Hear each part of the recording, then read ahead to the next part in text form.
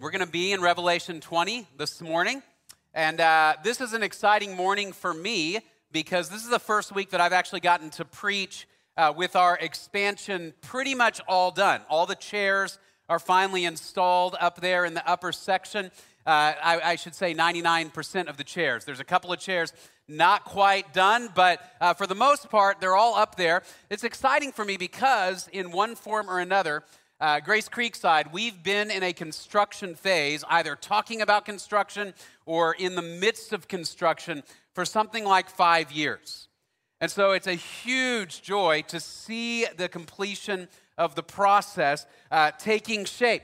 If you've ever been involved in a construction process, whether just maybe you built a house or you've been involved or engaged in a process like this, you know that there's a lot of dreaming and a lot of vision that goes into it. You begin with just kind of a picture in your mind of what you want to build. And then you go to an architect, and the architect will put together drawings, but also just sort of renderings to let you see what the building might look like when it's done. Here's a few of the ones that they gave us about 6 or 7 years ago when we first started thinking about this building. And it looks pretty much like that. There's a few little differences, but it turned out pretty much like they gave us. Here's a picture of this room from up in the upper section looking down. Here's a picture of what the foyer was going to look like. Again, looks pretty much like that, except for the see-through people, but the rest of it looks pretty much the same. My favorite picture that they gave us was this one here from the parking lot, standing next to a sign. I don't believe we have that exact sign out there, but the parking lot and the building looks basically the same. But this guy, I understand they put people like that kind of for perspective so you can see how big things are, but I saw this and I started thinking and dreaming like what kind of person is going to come to Grace Creekside? Who is this guy? I mean, he's standing out in the parking lot. He's wearing a Great Lakes t-shirt. I don't know why. Maybe he moved down from up north. He's looking for a place where he can worship God, or maybe he's just a spiritual seeker. We don't really know. Maybe he's just a security threat. We don't really know. But the pictures give you a vision of what it's going to be, and then you get to see it take shape over time. And with every construction project, you eventually get to a place where the main bones of the building and the main things inside and outside are done, and you hit what they kind of call the punch list phase. If you've ever built a house, you know the punch list phase might include like, okay, there's a patch of carpet over here that needs to be added, or there's a spot on the wall where the paint needs to be touched up, or there's this deal here that needs to be installed, or like in this room, there's 2 chairs that still need to come in. The broad structure is there. Most of it is done. What you have been building is taking shape, but there's just a few loose ends that you got to tie up before it's all done, before the full building is complete. The reason I share that is because in the Revelation chapter 20, this morning, we're going to see the completion of God's punch list as he is building his kingdom. That we're going to see, you remember as we've walked through the book of Revelation, and throughout the book of Revelation, we've looked at what a lot of the scripture says about God's promises being fulfilled, God's vision for the kingdom he's building, a place where men and women from every tribe, tongue, people, and nation will gather together to worship him on a perfect new heavens and new earth with no sin, no death, no Satan, no evil, none of that. God has been building that. So a few weeks ago, we looked at the destruction of Babylon. Remember the destruction of the economic and religious systems that were opposed to God's kingdom. Before God's kingdom could come, all other competing kingdoms have to be destroyed. And then 2 weeks ago, before Thanksgiving, we were in Revelation 19, and we saw the return of Jesus Christ, the second coming of Christ as he comes to the earth. And he defeats all of the kings of the nations that have opposed God's kingdom. He takes the Antichrist and the false prophet, casts them into the lake of fire. And so everything is set up for Jesus now to reign on the earth, except there's a couple of loose ends. First of all, death has not yet been destroyed. But before God's kingdom can come in its fullness, death has to be done away with. Remember, because death is a great enemy of humanity. Death was not intended to be a part of our lives. Death entered our lives because of sin And through sin, we all are destined for death apart from the intervention of God. So death still has to be abolished. That's why Paul says in 1 Corinthians 15, the last enemy that will be abolished, destroyed, done away with, the last enemy that will be abolished is death. So death still has to be done away with. That's part of the punch list.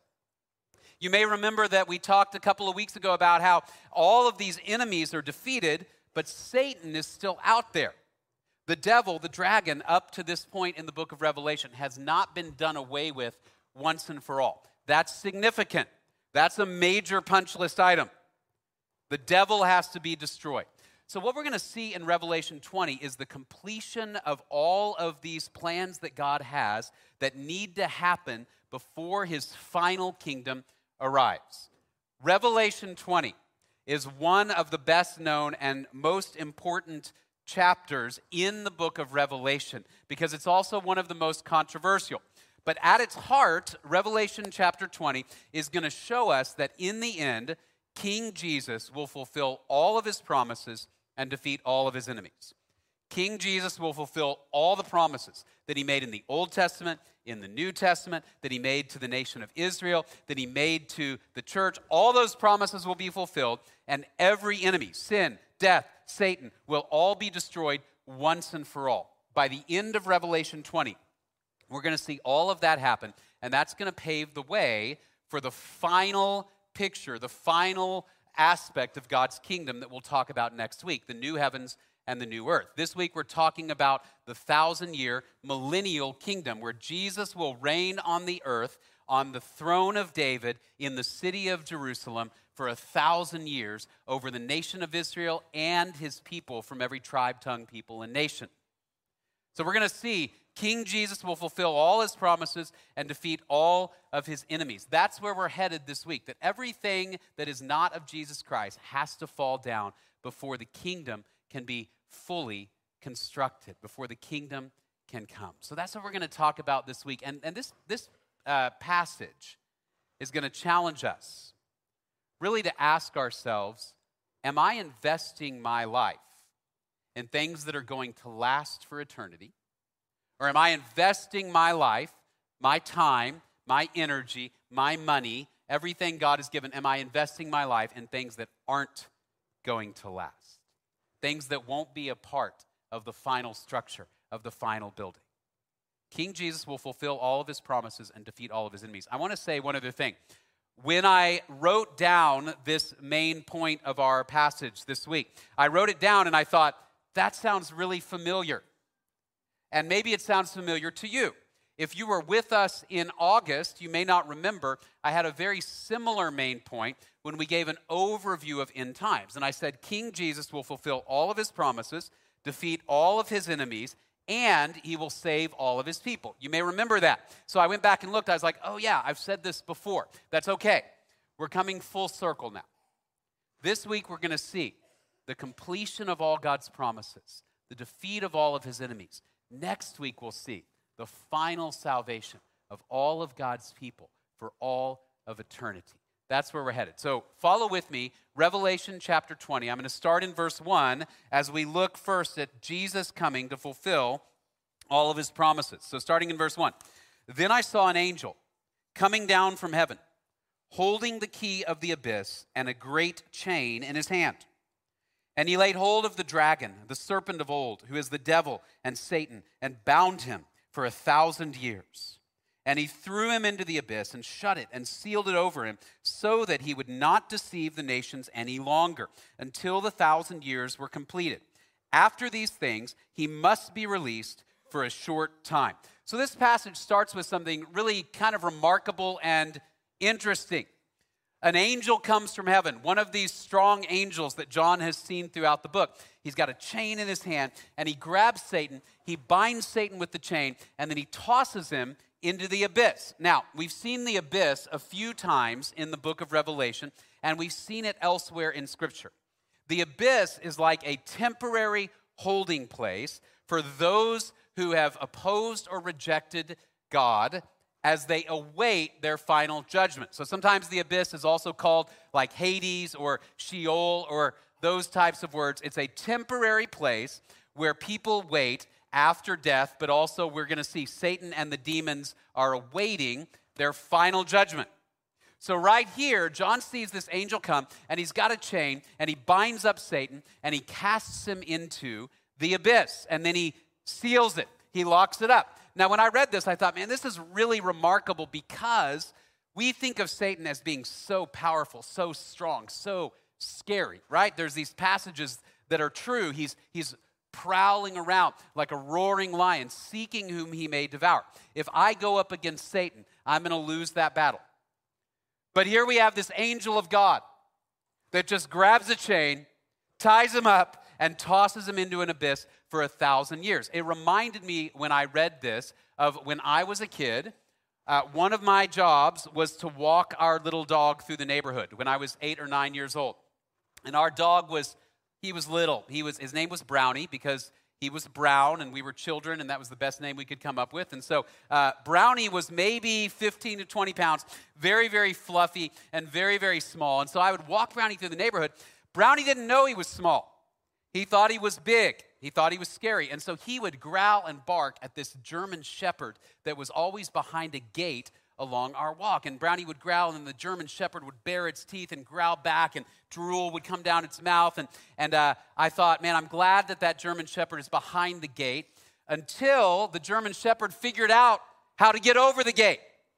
And so Brownie would bark at him, and then once or twice this dog jumped over his gate and came after my dog, this 70-pound German shepherd coming after my 15-pound ball of fluff dog, Brownie. And I was only 8 years old. I couldn't separate them. I couldn't save my dog. And I remember thinking, he's going to kill my dog. But what was remarkable was both times it happened when I was a kid, all of a sudden this young man rode up on a bicycle. To this day, I don't know where he came from. I don't know where he went. He rode up on a bicycle. He stopped his bicycle. He grabbed the German shepherd by the scruff of the neck, brought it over, tossed it behind the gate, locked the gate, and said, "You're good. You can keep going." And I'm like, "Wait, who are you?" And he turned around and he went away. We used to joke that he was my guardian angel. In hindsight, I think he was probably the dog's guardian angel. I realize that's theologically sketchy, whether dogs have guardian angels. But I thought, how amazing that here it is, this dog, I can't tame him, I can't control him. He's scary, he'll rip me apart, he'll rip my dog apart. And yet this guy comes up and he just grabs him and puts him behind a gate and shuts it because he's stronger than the beast that was attacking me. That's what we see in Revelation chapter 20. This is just one of God's angels. He grabs the most fearsome enemy we face and he just says, "Nope, you're going in the pit." And he tosses him in for 1,000 years and locks it up. Now, why doesn't he just destroy Satan at this point? You may have that question. I want you to hold on to that question. We're going to see that later on. But I want you to continue with me in Revelation chapter 20 as we talk about what happens next. Revelation chapter 20, starting in verse 4. "Then I saw thrones, and they sat on them, and judgment was given to them." Who is the they? Well, we see that in the next sentence. "And I saw the souls of those who had been beheaded because of their testimony of Jesus and because of the word of God, and those who had not worshipped the beast or his image and had not received the mark on their forehead and on their hand." So this is those who were killed during the tribulation period that we've just talked about for not worshiping the beast. Now they come to life. They came to life and they reigned with Christ for 1,000 years. The rest of the dead did not come to life until the 1,000 years were completed. This is the first resurrection. Blessed and holy is the one who has a part in the first resurrection. Over these, the second death has no power, but they will be priests of God and of Christ and will reign with him for 1,000 years. So after Satan is locked up, Jesus reigns with his people, with these tribulation saints. But also remember, the church came back with Jesus in Revelation 19. That's us, those from every tribe, tongue, and nation, from every era of history who have trusted in Jesus, are now here with Jesus. Jesus reigns on the earth for 1,000 years, and this is what we call the millennial kingdom. His people reign with him. At some point, I believe also that Old Testament saints, those who were saved by grace through faith in the Old Testament, people like Abraham, Isaac, Jacob, and those who knew God, they also are resurrected, and they reign with Jesus for 1,000 years. You remember, as we've walked through the book, We've showed this chart every week. So this is where we are in this millennial kingdom. So remember, at some point, the church is raptured. We don't know when. 1 Thessalonians chapter 4. And then we've talked about this 7-year tribulation period. During that period of time, people from Israel, as well as from among the Gentiles, are coming to trust in Jesus. So we've seen this remnant of Israel, this 144,000, sealed with the name of Jesus on their foreheads, 12,000 from each tribe. So there is a renewed nation of Israel that emerges during this time, that reigns with Jesus, along with the saints from every era and every tribe, tongue, people, and nation who reign with Jesus for 1,000 years. Now, I mentioned earlier, Revelation 20 is important, but it's also controversial.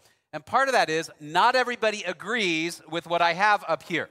We talked about that the first week. We won't know for sure that I'm right until we get to the kingdom, right? But there are different views on this 1,000 years. And so I want to talk about that for a minute. And here's why. Because we believe that this 1,000-year reign of Jesus is in fulfillment of certain promises that God made to the nation of Israel, that now the church, we also get to share in the blessings that God will give in the end to believing Israel. But this is a fulfillment of God's promises. You remember we talked about some people, those who are amillennial, they don't hold that this is a literal 1,000-year kingdom. Instead, they would say all those Old Testament promises that God made to Israel, they've now been transferred to the church. So there is no promise left for God's people, Israel, anymore. They are fulfilled spiritually rather than in an earthly or literal way. And this 1,000-year kingdom is simply a figurative number. God's kingdom, they would say, is happening actually right now through the church or through Christ reigning in heaven. So that's called the amillennial perspective. Then there was also the postmillennial perspective. And remember, the postmillennial perspective says the church will gradually build the kingdom of God on earth by sharing the gospel. The idea is more and more people will come to know Jesus, and the world will get better and better and better, and then Jesus will return. I think one of the reasons I don't hold that view, honestly, is just because history doesn't work that way. Right? The world has not proven to get better and better and better, but instead, the more time has gone on, it seems like things get worse and worse and worse. So we talked about how our view is called the premillennial view. That is simply, we take this 1,000 years in Revelation to be a literal 1,000-year kingdom that is still to come, and this is important. It is a fulfillment of God's promises to the nation of Israel, the covenant promises that God made to the nation of Israel that were never completely fulfilled. Why were they never completely fulfilled? Because the nation of Israel was never faithful to God in the way that they were called to be through the Old Testament. Also, salvation, final salvation, required the death of Christ for sin and the resurrection of Christ to defeat death and defeat sin once and for all. So we hold this as a fulfillment of God's covenant promises to the nation of Israel. Now, I want to flesh that out. I want to remind you of some of these promises, because if we're talking about God's punch list, that part of that punch list is he's got to fulfill these promises. I want you to understand what these promises are. So we begin with Genesis 12, the promise God made to Abraham, the father of the nation of Israel. The Lord said to Abram, "Go forth from your country and from your relatives and from your father's house to the land which I will show you. And I will make you a great nation, and I will bless you and make your name great, and so you shall be a blessing. And I will bless those who bless you, and the one who curses you I will curse. And in you all the families of the earth will be blessed." So in other words, he says, Abram, I'm going to give you a land that I promised to you. I'm going to give you descendants. A nation is going to come from you. That's the nation of Israel. And then through your descendants, all of the nations will be blessed. Paul tells us that in the book of Galatians, Paul tells us that that blessing to all the nations ultimately is Jesus Christ. That because Jesus died, Jesus rose, we not only have eternal life, but we as Gentile believers can be united with the nation of Israel to participate in the promises that God made. These promises are made to the nation of Israel, but we get to participate in them by being God's people in Jesus Christ. Then there's this promise to David, to King David. God said to King David, David, when your days are complete and you lie down with your fathers, I will raise up your descendant after you who will come forth from you, and I will establish his kingdom. He shall build a house for my name, and I will establish the throne of his kingdom forever. Your house and your kingdom shall endure before me forever. Your throne shall be established forever. This is a promise of the coming Messiah. Most theologians agree with that. We know that Jesus is the coming Messiah. We know that now. But notice, the first time Jesus came, he did not reign on the throne of David in Jerusalem over the nation of Israel. The next time he comes, that's what we're going to see in fulfillment of this promise, that God will raise up a descendant, a Messiah, a king, who will reign on David's throne over the nation of Israel in a kingdom of peace and security. And then there is Jeremiah 31, what's called the New Covenant, where God says, behold, days are coming, declares the Lord, when I will make a new covenant with the house of Israel and with the house of Judah, not like the covenant which I made with their fathers in the day I took them by the hand to bring them out of the land of Egypt. That covenant was the law of Moses. And he says, my covenant, which they broke. We talked about that a moment ago. Although I was a husband to them, they weren't faithful to the covenant, declares the Lord. But this is the covenant I will make with the house of Israel after those days, declares the Lord. I will put my law within them, and on their heart I will write it, and I will be their God, and they shall be my people. I will forgive their iniquity, and their sin I will remember no more. Thus says the Lord, if the heavens above can be measured and the foundations of the earth searched out below, then I will also cast off all the offspring of Israel for all that they have done. In other words, God says, hey, Israel, the day is coming when you will be saved, not because you're faithful to the law of Moses, because they never will be. But God says, I am going to forgive your sin and write it on your hearts. How does that happen? Through the death and resurrection of Jesus Christ and the giving of the Holy Spirit to write God's law on the hearts of Jesus' people. But then he goes on and he says, behold, days are coming, declares the Lord, when the city, that is the city of Jerusalem, will be rebuilt for the Lord from the tower of Hananel to the corner gate. And the idea is, even though Jew and Gentile alike have been disobedient, unfaithful to God, the day is coming when God will still fulfill his promises and establish a kingdom in the city of Jerusalem over the nation of Israel, including Jew and Gentile alike, who will worship and serve Jesus Christ, the Messiah. That is still coming. We believe that this 1,000-year kingdom in Revelation 20 is a fulfillment of those promises. And I want to be clear, doesn't mean that every Israelite will be in that kingdom. Jesus was really clear about that. Matthew chapter 8. He says, I say to you that many will come from east and west, that's the Gentiles, and recline at the table with Abraham, Isaac, and Jacob in the kingdom of heaven. In other words, there will be Gentiles and Jews together who know God. But the sons of the kingdom will be cast out into the outer darkness. In that place, there will be weeping and gnashing of teeth. Not every Israelite, just like not every Gentile, but those who have exercised faith in Jesus Christ, who are saved by grace through faith in him alone, will be a part of this kingdom where Jesus will reign on the earth in fulfillment of the promises of God. This is why in Romans chapter 11, Paul uses this image of like an olive tree. And he says it's the Israelites who are the native branches, but the Gentiles, we got grafted in through Jesus, so that we get to participate in the blessings that God gave to the nation of Israel through Jesus Christ. He says, I am speaking to you who are Gentiles.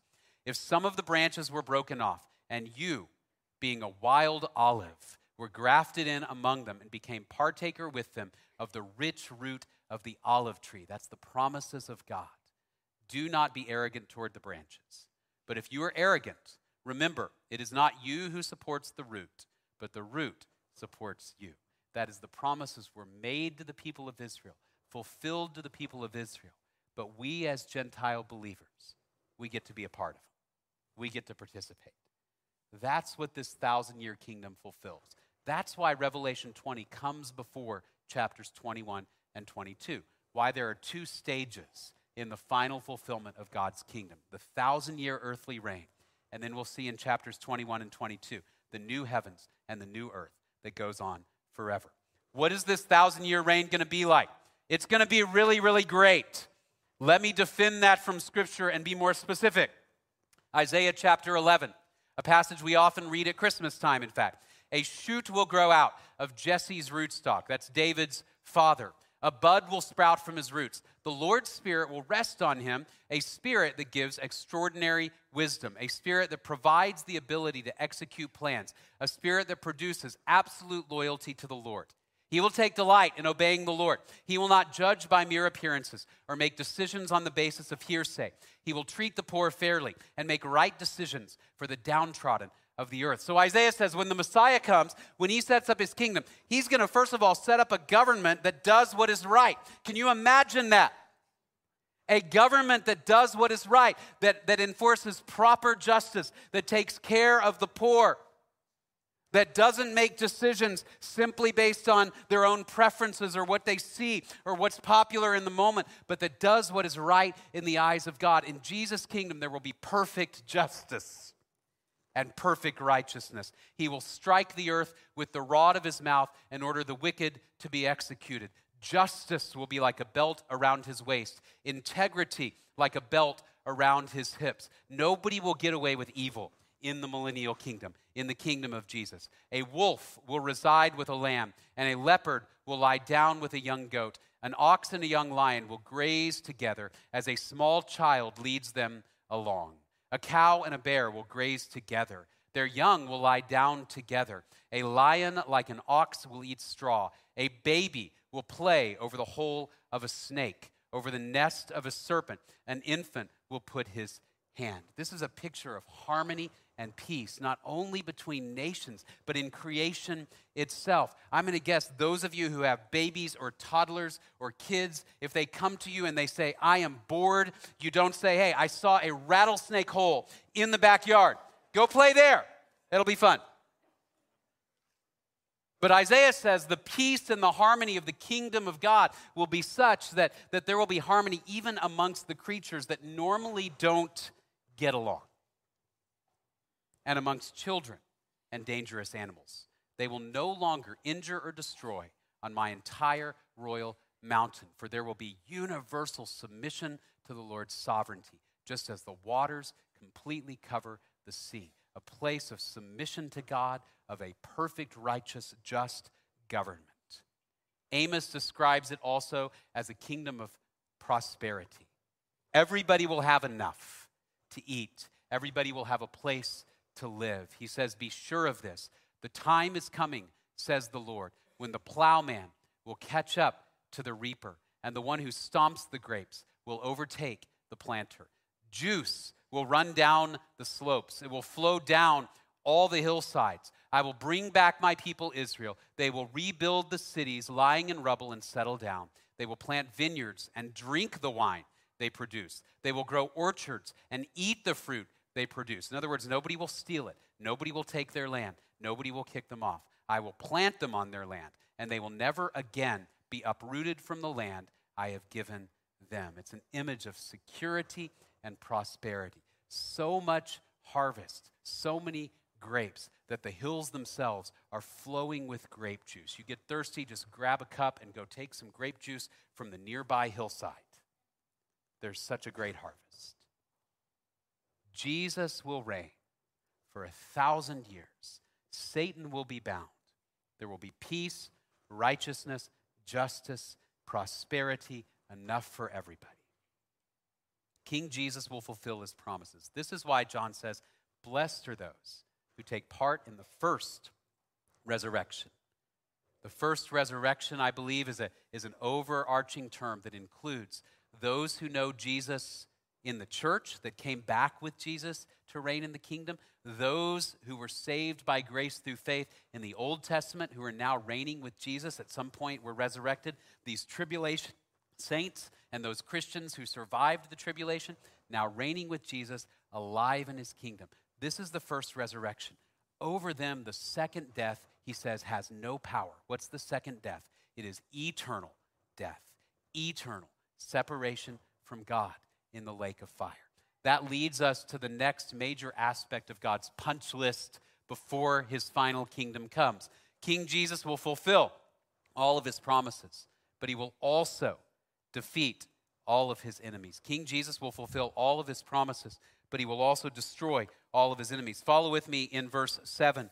When the 1,000 years are completed, Satan will be released from his prison and will come out to deceive the nations which are in the four corners of the earth, Gog and Magog, to gather them together for the war. The number of them is like the sand of the seashore. And they came up on the broad plain of the earth and surrounded the camp of the saints and the beloved city. And fire came down from heaven and devoured them.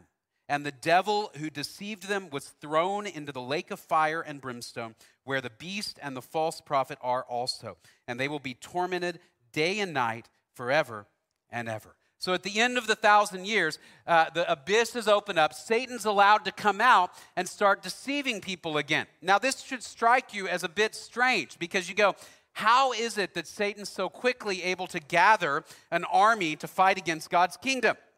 And you remember when we talked about him being bound a few minutes ago, I said, you may be wondering why. Why is he not just destroyed right away? Here's why. Because when Satan is released, he quickly gathers an army. By quickly gathering an army of people ready and willing to oppose God, that proves the depravity of mankind apart from the redemption of Jesus Christ. And it proves the justice of God's judgments. All right, here's what I mean. So you apparently have some people who are children and grandchildren and great-grandchildren of those who enter the millennial kingdom from the tribulation alive. Because this is still, remember, an earthly kingdom. So people are still having children and grandchildren and great-grandchildren, some of whom apparently don't trust in Jesus. So that at the end of that 1,000 years, although there is external submission to the law of God and to the reign of Jesus Christ, there are people whose hearts are rebellious against him. And the idea is this: sin doesn't ultimately come from my mom and dad, doesn't ultimately come from society, from the government. Even under perfect conditions, somehow sin erupts in the heart of man because we need the redemption of Jesus Christ by his death and resurrection. And so it proves, no matter how long you give people, they're not just going to figure it out and start doing what is right and obeying God. This validates what's coming next, which is the eternal judgment of those who don't trust in Jesus Christ. So Satan gathers an army, and the text makes this reference to Gog and Magog. That's from Ezekiel 38. I'm not going to go into a lot of detail there, but the idea is he gathers up an army, and Gog and Magog is a picture of an evil ruler who gathers an army of nations to surround the people of God. Very quickly, he's able to prove that depravity is rooted in the heart of fallen mankind, and their judgment is deserved. I don't know if any of you in high school or maybe middle school had to read the novel The Lord of the Flies. The couple of chuckles and grunts tell me you did. Some of you had to read The Lord of the Flies. If you don't remember the story of The Lord of the Flies, it basically involves a number of British boys. They're like 10 to 12 maybe. They are shipwrecked, and it's during a world war, and they are British, and they're shipwrecked on this little island, this little deserted island. And so the boys begin to create a society. They make rules. They make a little government. And everything is going fine at first. But then they degenerate into chaos and violence. And they start literally killing one another. And it turns dark really quickly as the novel goes on. It's a powerful picture of the depravity of mankind. In fact, it's such a memorable book and such a part of our culture that people reference it in other situations. So for example, if you've got children and you leave them alone at the house for 3 or 4 hours, you may come home, and especially if they're small, you may find that like there's crayon on the walls, there's paper everywhere, they've torn things apart, the cat is locked in the bathroom, like all of these things. And you come in and you're like, it's Lord of the Flies in this place. because I left you alone.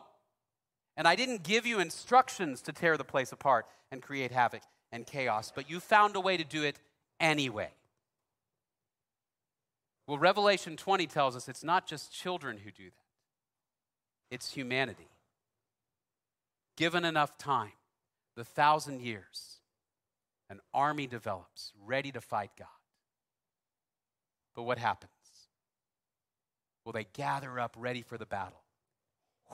And fire comes from heaven, wipes them out. Satan is once again taken. He's cast into the lake of fire, once and for all destroyed. That item on the punch list of God is taken care of, because nobody defeats the kingdom of God. And then what follows is the final judgment for those who don't know the Lord. Verse 11, then I saw a great white throne, and him who sat upon it, from whose presence earth and heaven fled away, and no place was found for them. And I saw the dead, the great and the small, standing before the throne, and books were opened, and another book was opened, which is the book of life. And the dead were judged from the things which were written in the books according to their deeds. And the sea gave up the dead which were in it, and death and Hades gave up the dead which were in them. Let me pause. Remember, we said Hades is a place, a temporary place of holding for those who are awaiting judgment. Now, everybody comes up out of Hades and out of the sea, and the dead are standing before the throne of God, and they were judged. Now, this is important, verse 13. They were judged, every one of them, according to their deeds. Then death and Hades were thrown into the lake of fire. There goes the last enemy. This is the second death, the lake of fire. And if anyone's name was not found written in the book of life, he was thrown into the lake of fire. That's the second death. So what's going on? Now there is this final judgment at a great white throne called the Great White Throne Judgment, where the unbelieving dead are raised up to face judgment. Now, this is one of several judgments mentioned in the Bible and in the New Testament specifically. And here's what I want us to understand. Every judgment that is mentioned in the New Testament is actually a judgment of works. Notice that there are books that are opened up that contain their deeds, their works. And then there's another book that is the book of life. And it says they're judged according to what they had done. This is true for every judgment that we see in the New Testament. Now, follow with me, because this may sound strange to you, right? Because you're like, aren't we saved by grace through faith in Jesus? Yes. But the judgments that we see in Scripture always say we are judged by what we do. So how do those two fit together? Let me show you the other major judgment in the New Testament that we see for just a minute. It's called the judgment seat of Christ. Not the same as the one here in Revelation 20. 2 Corinthians chapter 5. Paul says, for we, that is those of us who know Jesus, we must all appear before the judgment seat of Christ so that each one may be recompensed for his deeds in the body according to what he has done, whether good or bad. And you say, well, why? Why do I have to appear before that judgment if I know that I have eternal life solely through believing in Jesus' death and resurrection on my behalf? If eternal life is a free gift, why am I judged by my deeds? Here's why. Because that judgment doesn't determine whether you go to heaven. That's not what it's for. What determines whether you go to heaven? We see it here in Revelation chapter 20. Is your name written in the Lamb's book of life? How does your name get written in the Lamb's book of life? By believing in Jesus. What is the judgment seat of Christ for Christians? It's actually like an awards ceremony, where faithful Christians who have honored Jesus well with how they've invested their time, their energy, their resources, their lives, they are given rewards. And the New Testament describes these rewards often as crowns that become fodder for us to worship Jesus. Think about it this way. Toward the end of the school year, if you've got kids, sometimes the school holds an awards ceremony at the end. Your kid might get an award for being on the honor roll, might get an award for some athletic achievement or some character award, or maybe they just dress well. I don't know what they award all the kids for at all the schools, but they get an award. Now, that award, though, doesn't determine whether they're going to go from like 3rd grade to 4th grade, does it? That decision is determined on another basis. The award is to recognize something exceptional. That your child has, yes, passed to move to the next grade, but also has been faithful, hard worker, whatever it may be. Our eternal life, all the tests were passed for eternal life by the death and resurrection of Jesus. Jesus fulfilled all the righteousness necessary. And now when we stand before Jesus on that day, our prayer is we hear, "Well done, good and faithful servant," and we receive at the judgment seat of Christ a reward that is given based upon our faithfulness to Jesus by the power of the Spirit. It's not a reward that we have somehow earned because we're really good. It's a reward that Jesus gives us at the end if we faithfully listen to his Spirit and followed his voice. So now, back to the great white throne judgment. Notice it is also a judgment of works. It's not a judgment at this moment to determine whether people will go to the lake of fire. That is determined because their names are not written in the Lamb's book of life. This is what Daniel says in Daniel chapter 12. There will be a time of distress such as never occurred since there was a nation until that time. And at that time, your people, everyone who is found written in the book, will be rescued. Many of those who sleep in the dust of the ground will awake, these to everlasting life, but the others to disgrace and everlasting contempt. Eternal destiny is determined only by, have I trusted Jesus Christ, and is my name written in the book of life. So here at the great white throne, the unbelieving dead are gathered, judged based on their works. What is this? This is a sentencing hearing. This determines not where they will go, but the severity of their punishment based upon their works. Jesus refers to this, in fact, several times in the New Testament. For example, in Luke chapter 12, he talks about the judgment for those who have been given more information, like the law of Moses, or who have heard Jesus teach. And he says that servant who knew his master's will, but did not get ready or do what his master asked, will receive a severe beating. But the one who did not know his master's will and did things worthy of punishment will receive a light beating. From everyone who has been given much, much will be required, and from the one who has been entrusted with much, even more will be asked. Elsewhere, he says, the cities of Israel during the time of his ministry, who heard him preach, who witnessed his miracles, who saw the Messiah, they will face a harsher judgment on the day of judgment than Sodom and Gomorrah, who didn't know God. And so here at the great white throne, they gather together to be sentenced based upon deeds. But if their name is not written in the Lamb's book of life, they experience the second death. Now this, for us, should be both sobering as well as hopeful. Sobering, of course, because the reality is that before the kingdom of God comes, again, part of this punch list is that every enemy and every person who has rejected Jesus Christ will face judgment and the second death. It's sobering. It should remind us of the eternal stakes of our lives.